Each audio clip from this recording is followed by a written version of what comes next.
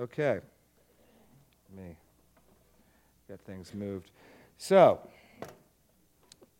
I'll be a little slower this morning than I normally am. But the plan would be open up to any questions on Daniel's message or Luke, Christmas in general, and then we can go back to the baptism of the Holy Spirit, picking up where we left off on that. So, any questions from Luke? Yes.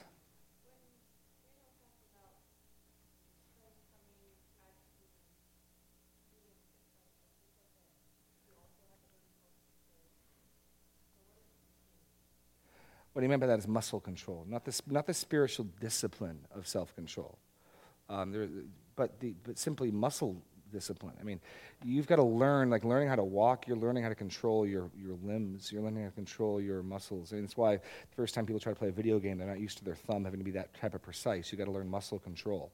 And so part of what babies are doing when they flail and when they kick is, A, they're stretching out their muscles. I mean, screaming is actually good. It develops the lungs. And it's partly just moving these limbs that have been cramped the whole time. And so that's partly why you need to swaddle a young baby, because otherwise he'll throw the blankets off, because he wants to, stretch and move his arms. And so you got to wrap them tightly so they stay warm. So the point being, Jesus doesn't, there's medieval stories, and even in the Quran, Jesus is speaking out of the womb. I mean, when he talked about Jesus talking to Joseph and Mary while they're cutting the umbilical cord, that's in the Quran. These are medieval pictures of Jesus. He's sitting there talking, making a sign with a halo. And he's, absolutely. This is not, Daniel wasn't being facetious.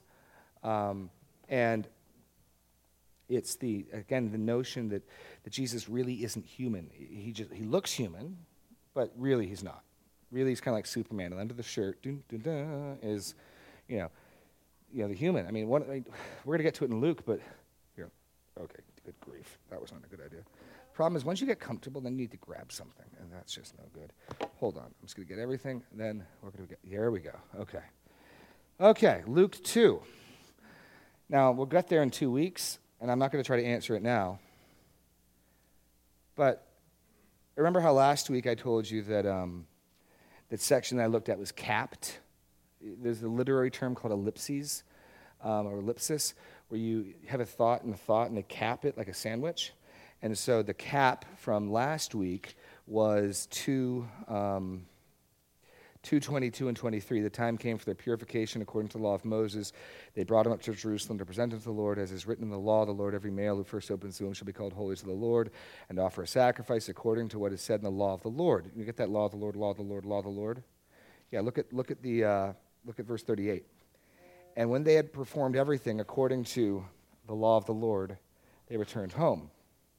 So what Luke's showing us is Jesus' parents going up according to the law of the Lord is what caps this narrative. And that's why I spent last week saying, okay, if we're going to understand what Simeon and Anna are doing, we first got to understand what Jesus' parents are doing and going up to the temple according to the law of the Lord. That's why pretty much we just looked at one point last week.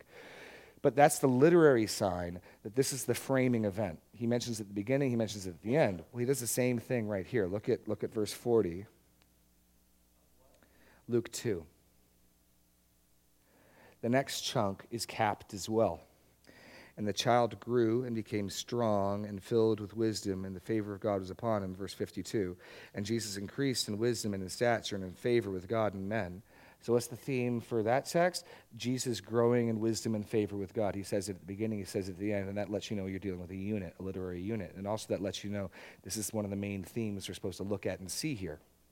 So my point here is, how does the eternal Son of God grow in wisdom? Jesus had less wisdom than he has more wisdom. Or favor with God. God was sort of pleased with him, and then God became really pleased with him. But you got to deal with, the text says something here. And I haven't really wrestled with this yet. I got 2 weeks before I've got to try to wrestle with this, and who knows, I may even punt then. And some things are mysteries. But, you know what I mean? He's growing in wisdom. He's learning. He isn't just showing up knowing everything. Or certainly not accessing his knowledge of everything, whatever that means. He doesn't know who touched him. He doesn't know the hour of the day of his return. He's growing in wisdom. That's what the text says. And so we got to be willing to say, okay, there are mysteries here. What does it mean for God to learn? but we still want to be comfortable going where the text goes, even if we don't want to spend tons of time guessing at what it means. It means something. So Jesus had to learn to control his body, not like the spiritual gift of self-control, but like all of us learning to use our limbs, learning to use like anytime you learn a new skill, there's muscle patterns, things you've got to learn how to do that eventually become second nature. He had to learn how to walk. He had to, all those things. That's what Daniel, I believe, was getting at. Not that Jesus is lacking the spiritual discipline of the moral category of self-control, and he's growing in that moral category. Rather, simply the physical skill of controlling one's muscles. Good question. Any other thoughts? Yes, Lee.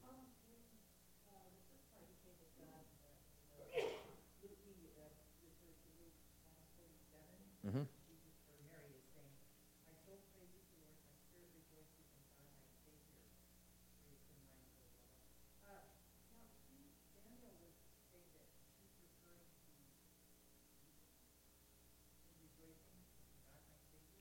Well, later in Luke, who's identified as the Savior? Who is the Savior? Serena wants to weigh in.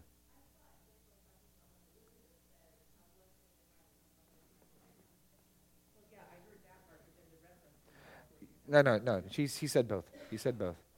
No, fair enough. I'll have to talk to him about that one. So, I guess to me the logic would be more: Mary identifies God as her Savior, here, and then when you get to the angel saying, "For unto you is born a Savior," that's a strong indication that the one who's being born is God. I think you're doing the math backwards, and maybe Daniel presented it like it was backwards. First, we get told Mary's like, "I rejoice in God who is my Savior." Then, hey, a Savior is born. Indicate, well, if God's my Savior, then who got born? God. That, I think, is the logic of what he's getting at, because he's connecting God, my Savior, there with the angel saying, "For unto you is born in David's city this day a Savior." Yeah. No, I don't. Yeah. No, fair enough. Any other thoughts or questions? Any Christmas cheer? Zach.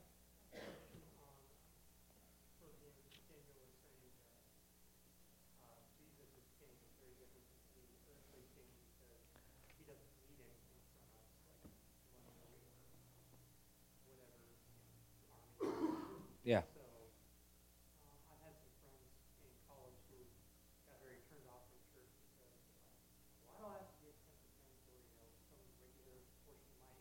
Mm. Yeah. Right.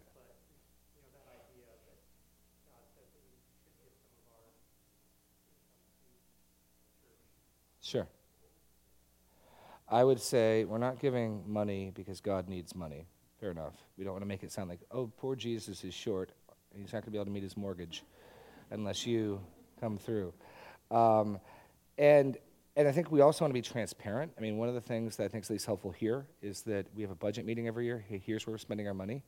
Everyone gets to see, here's where we're spending our money. Not many churches do this, but anyone who shows up to our budget meeting, you won't find it out unless you show up to the budget meeting, but you can find out exactly what Daniel and I make at the budget meeting. A lot of churches don't even do that. So we try to be as transparent as possible. Here's where the money's going. Here's what we're doing with it. Here's where it's being spent, and giving people an input and a voice. So if we're like, hey, why are you spending that much money on coffee makers? Does every room need a Keurig? Right. So the one thought being, hopefully we want to instill a notion that we're spending it wisely and that we're not just being frivolous with it. But the 10% doesn't apply. Daniel and I did 2 messages a year and a half ago on giving. We don't plan on doing it again anytime soon. The goal was to do it once, do it well, and not have to every year trot out your giving message. But in Israel, the 10% was a tax, because remember, Israel is a theocracy, right? The religion rules the civic life. It's a theocratic government. The king is Yahweh's son. Solomon, in the first instance, I will be his son, is Solomon, because he'll beat him when he sins. He beats him with the rods of men. So we know that in the Davidic covenant, in the first instance, the one who will be God's son is not Jesus, but Solomon, because Jesus isn't going to sin and get beaten with the rods of men. Ultimately, his descendant becomes the Davidic son par excellence, Jesus. Okay, so you got a theocratic government, and the way you pay your tithes, your 10%, is to keep the priesthood going. So even the redemption checks, last week when Jesus was redeemed, the 5 shekel tax went to the Levites. And so your 10% went to the Levites. They got a portion of the sacrifices, they got a portion of your money to pay for the temple worship. There's a lot of blood that needed to be cleaned. I mean, we were talking, can you imagine how many lambs got slaughtered in the temple over Passover? I mean, just the priests would have come out just caked in blood. Just how much, I mean, you got to imagine a lot of the priests are just on cleanup duty. It's like the people going to the Air Force and they're going to fly. Most of the people are dealing with the runway, making the runways usable. You imagine most of the priests on their shift in the temple are just like, here's your scrub brush, here's your bucket, go. It's just bloody, like a slaughterhouse.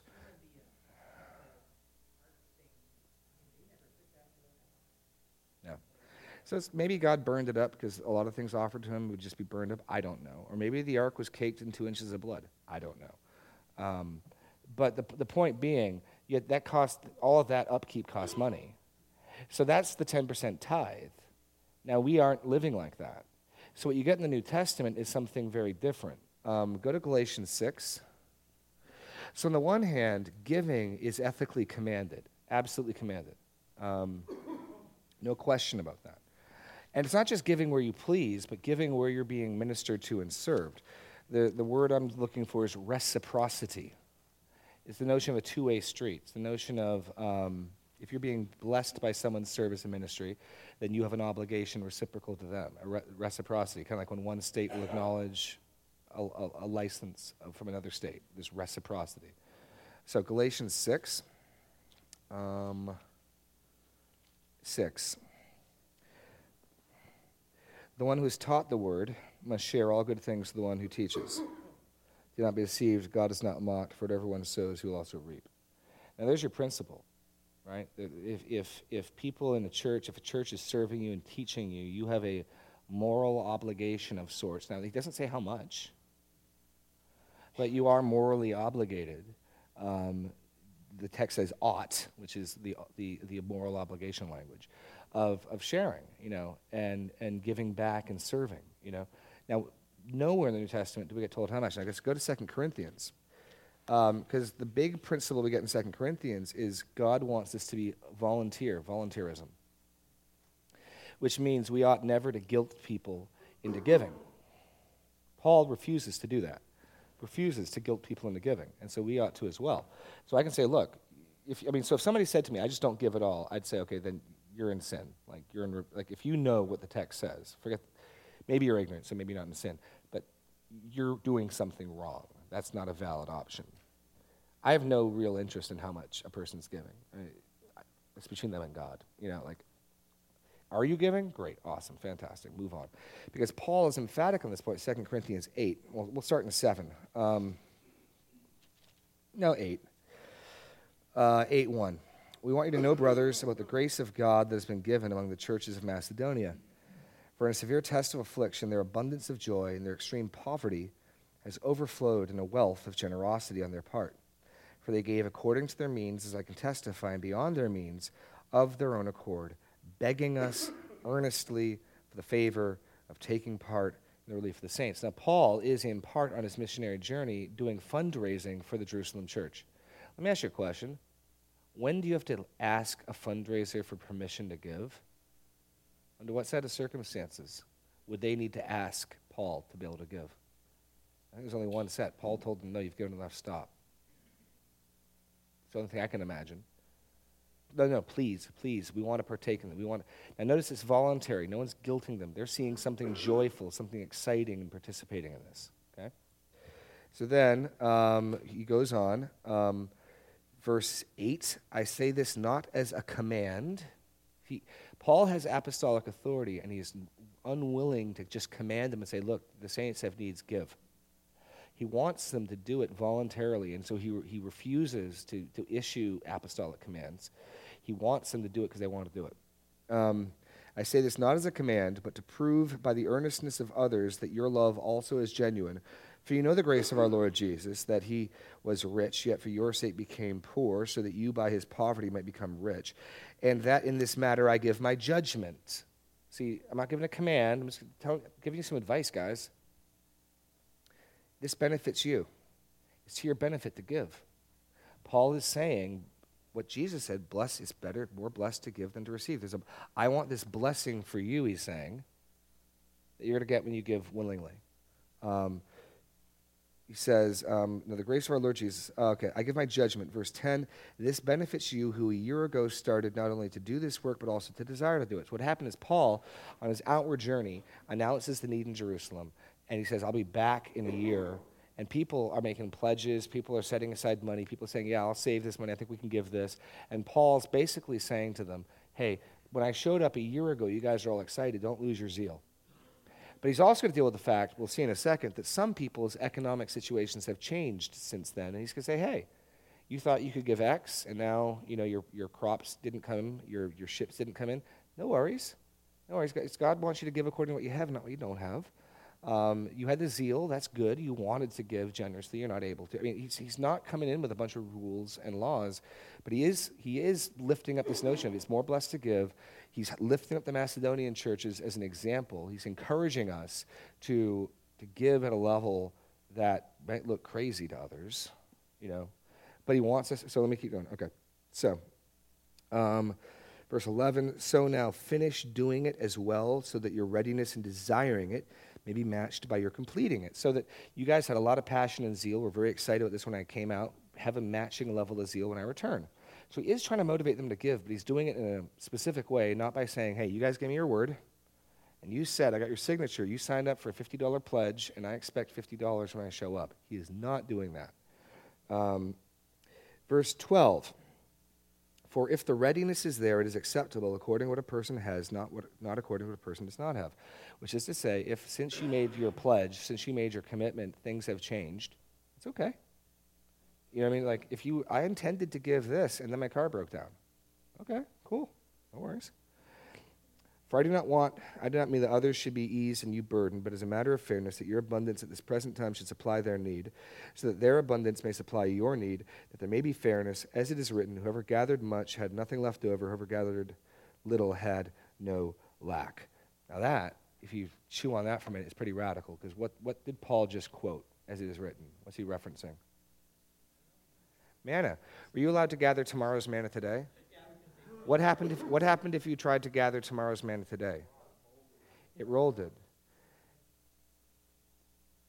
Listen carefully. I'm not going totally crazy. This text needs to be weighed in with lots of other texts, but every single principle of financial fiscal responsibility that I hear is all about saving up manna for tomorrow. Make sure you have money for retirement. You don't want to be a burden on anybody. You don't want to be a burden on your kids. What Paul says here is pretty, this text hit me upside the head, and I'm not saying that this text flips everything over. I'm just saying, when I first hit this text and I understood what the heck he was saying, I was just like, whoa, you just said that. I went to all these financial biblical stewardship books and grabbed their little scripture index in the back, and I wanted to see if they dealt with this, and I hadn't found one that did.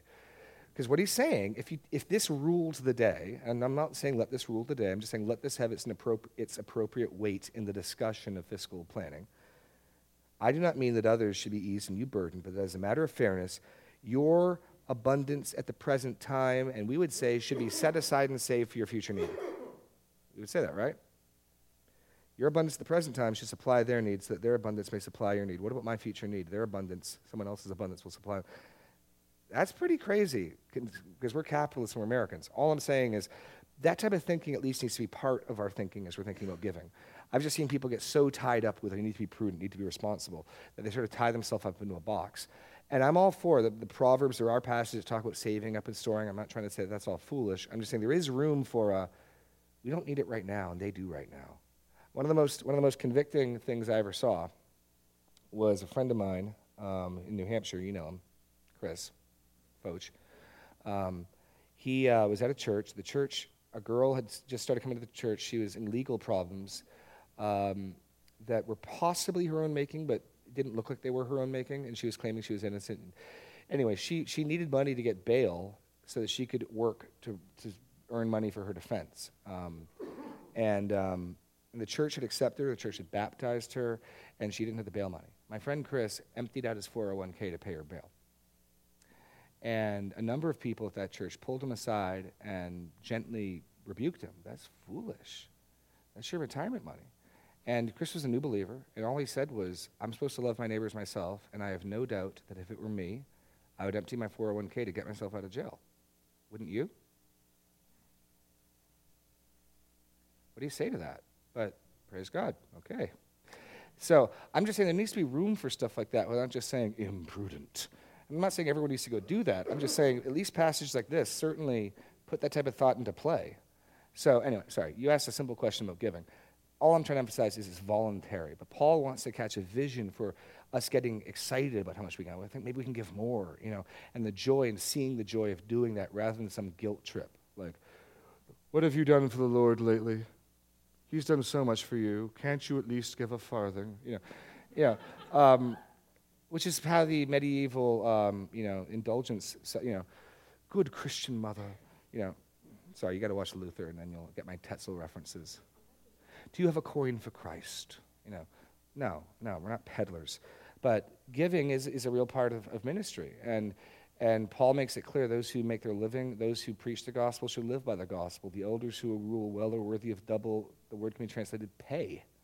It could be honor or pay. It's reward or recompense. Are worthy of double recompense or honor or pay. So there's a principle there of look, if you're being served, if these people are ministering to you, if you're being taught here, then you owe this church your time and your treasure. You know what I mean? Whatever that works out to be. They've actually picked up a number of folks with this principle, but I won't tell any of those stories here now. But we'd have people start showing up to like Bible studies and stuff pretty consistently, going to other churches, and after a couple months, it's kind of like, look, Galatians 6:6. If this is where you're being fed, why don't you use your gifts and serve here? Just saying. Okay. Any other questions on that? Zach opened a can of worms. To recap, we are obligated to give, but the principle of how much, hey, that's entirely between you and the Lord. So if somebody said they're not giving at all, I could say, well, that's not right. But if someone's like, am I giving enough? I don't know. I don't know. So thankfully, we have a very generous body, so we aren't having to worry about like cutting our budget and stuff. I mean, that's partly all we're doing with the budget. It's like, hey, here's what we're thinking of planning to spend next year. Does it seem good to you guys? And people say amen, and we go great, and we go on. And God's been it's a great blessing that we don't have to worry about a lot of those things.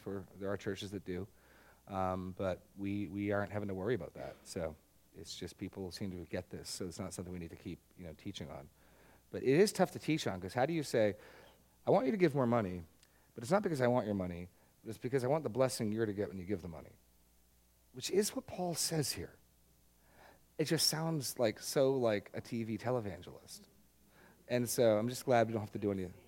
What? Sow a seed. Sow a seed. Okay. Yes, Elsa.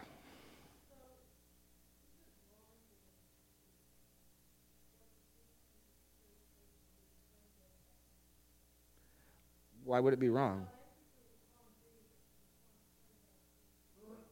What would be the argument for why it's wrong?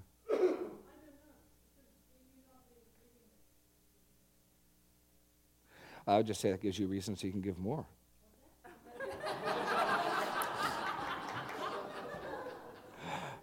If Caesar wants to make it easier for me to give to the church, great. The day may come, people have already started discussing whether they should take tax-exempt status away from churches. It may come to the point where you won't get those benefits. But if Caesar wants to do that, amen, thank you, Caesar. There's nothing wrong with that at all. No. God's going to judge our heart and our motives. It's really the matter here. I mean, so Paul's telling them there are people who genuinely meant to give and now can't. And he's like, no, God is honored with your desire. You genuinely meant it. Good for you. Now, to those who are still able, he is saying, but if you're still able to, it's not just enough to have good intentions. If you can follow through, you need to follow through. But if you can't, that's okay. That's what he's saying, So I just like Paul's attitude in 2 Corinthians 8, where he's talking about fundraising and not putting a burden on them. Like, I'm giving you my wisdom, my judgment. I'm not giving you a command. This is where we get God loves a cheerful giver. Where is that? Hold on. Chapter 9. He picks it up some more. Let's just go a little further. Verse 6. to this point, the point is this. The point is this: whoever sows sparingly will also reap sparingly. Whoever sows bountifully will also reap bountifully. Each one must give as he has decided in his heart. Now there it is. What's the measurement of how you give? What you and the Lord decide upon in your heart. Each must give as he has decided in his heart, not reluctantly or under compulsion, for God loves a cheerful giver. So not under compulsion, which means I need to not preach, guilt trip sermons. Paul. So those churches that excommunicate people for not giving their tithes, not faithful to the Well, in principle, there could be some issues. I mean, I would never want to go down this road, but technically, in churches where people make open pledges, and I know of churches where you do, you write down. Now, you do run into a matter potentially of integrity and keeping your word. I would feel really sketchy charging someone with lying and deceit for pledging to give and not. But I'm looking at what could be valid. There could be an issue there. If someone was giving zero, giving nothing, I know I've heard stories of people who get mad at the pastor and they stop giving, and they were almost doing it intentionally to be seen. It's like, okay, that's not okay, because you need to give something. You know what I mean? So in theory, I could see charging someone, challenging someone. Say someone that's their boast. I don't give. Okay, you need to read the scripture, and you need to your conscience needs to be instructed, and then you need to give. How much? 93-year-old great-grandmother in Florida got sent a letter that she was getting kicked out of her church because she hadn't been able to give any money for like 6 months. Yeah, that sounds kind of sketchy. Yeah. She was like on her deathbed, and they excommunicated her. Oh, dear. Wow. Well, it was Mark Sullivan was telling me at a church he showed up to, where the very first week he was there as a guest, one of the deacons gave him a sign-up sheet for how much he was going to start giving. And he and Sherry didn't go back. So that's kind of bold in that front, you know what I mean? So, yeah, you got to build St. Peter's Basilica though. So, any other thoughts or questions on giving? We got yes, Al.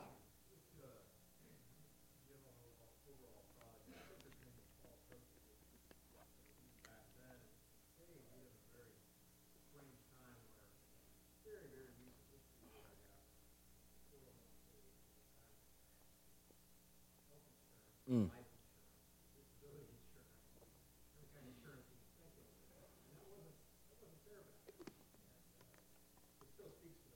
Mm.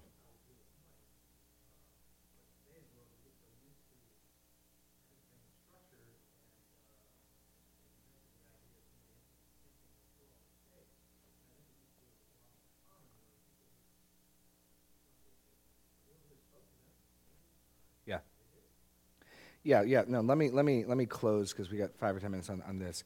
I think there's nothing wrong. I have health insurance. Those things are fine. Jesus, you guys remember the story of the Pharisees and Corban? You guys remember that? Here's what Jesus is rebuking. The Pharisees, I got to stand. Hold on a sec. Okay, all right. Okay. I'll start to feel better. I got 6 stitches right through my stomach muscle, and if I sit the wrong way and one of them starts pulling, I ain't happy. So that's okay. We're just going to stand here for a minute. Okay. Basically, what the Pharisees had was a way of hiding money, kind of like a tax shelter from God. And basically, what it worked was this. You could dedicate some of your belongings for the church, kind of like people now, my brother-in-law gets people, wealthy donors, to dedicate part of their estate to colleges they went to and stuff like that. Churches can do that. Well, the Pharisees would do that. So it'd be kind of like, I'm dedicating when I die my house for ministry. Sorry, Mom and Dad, I can't, even though you're old and I ought to take you in, I can't because I've dedicated my house for ministry. And conveniently, I still get to live in the house in the meantime. And so the Pharisees were coming up with these tricky ways to get around the commands of God. I'm only suggesting that we not assume as an absolute korban all of our savings and all of our retirement plans, because it may be that God's going to put on some of your hearts to do some radical giving for people in need. And all I'm saying is, biblically, you're not being foolish, you're not being imprudent, you're not being unwise if you were to do something like that. You look at the Thessalonian example. So I'm not trying to command people to do it, but I certainly want to free people, because I've met people who've been so bound up with fiscal principles that they've got all their money corboned away in 30 different boxes for college fund and for this fund and for that fund and for the next thing. And that's going too far too. So I just want to free people up. You're not going to regret being generous. You're not. In the resurrection, you're not going to get to heaven and say, why was I so generous? It's not going to happen. So that's all I'm trying to say. Fly? What? Right. Right. So that's all I'm trying to get to is not to try to throw away every principle of biblical prudence. I would say basically status quo. Use the biblical principles for saving, for wisdom, but be open to radical giving that goes beyond what is normally prudent. Be open to those types of needs and those types of things, and understand that there are biblical examples. I mean, Jesus commends the widow who gave more than everyone else. You know, so that's all. That's all I'm trying to do, is free people up, so that you know, don't. Yeah, I've met people who've been so bound down by sort of fiscal prudency that they're just sort of, it's almost like a shackle on them rather than a help. Rather than something that's going to help serve them, they're serving it. Serena. Oh, my goodness, that one drives me crazy. Tell it.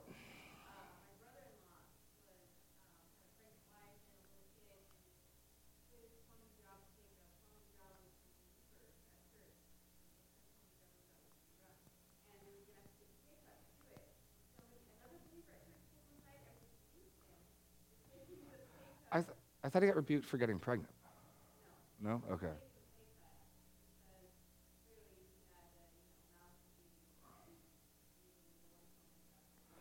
I'm pretty sure that somebody else at one point, they found out they got pregnant, told him he needed, that was imprudent as well. Because, no, this is the type of stuff, you know. And you've got to, we'll close this, my Dr. Seuss test. You know, I do not like them on a train, I do not like them on a plane, I do not like them on a box, I don't like them with a fox, you know, that type of thing. And so, I'm not, let me be clear, I am not saying there's anything wrong or even unwise with having life insurance. But I've had somebody try to come at me and tell me, this was back when I was in seminary, that because a person doesn't care for his family, he's worse than an unbeliever. You got to go back and read that in context. The context is, if a widow has believing relatives, let them care for her. Otherwise, why should she be a burden to the church? So the context is, you got a believing relative, you clearly, implicitly could help them, and you say, get lost, Gran. Okay. Turn this into, after I'm dead, I still need to be providing for my family. I'm like, you understand that text you're quoting is written in exactly how Paul says widows will be cared for, right? Anyway, but that was why life insurance was a moral obligation. Let's try the Dr. Seuss test. Was Peter in sin because he didn't have life insurance? Believers in Afghanistan in sin because they don't. If it doesn't work on a boat, with a train, with a crane, it may be wise, it may be good. I'm not saying it isn't. You're going to have to take a step back from morally obliged if it doesn't work everywhere and at all times. That's all I'm saying. Jesus didn't have life insurance. There you go.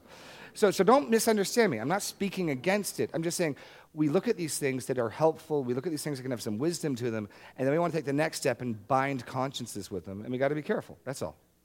Okay. I will see you all tonight, hopefully, for the children's musical, and next week after Christmas. God bless. And I'm taking my second Vicodin. Okay.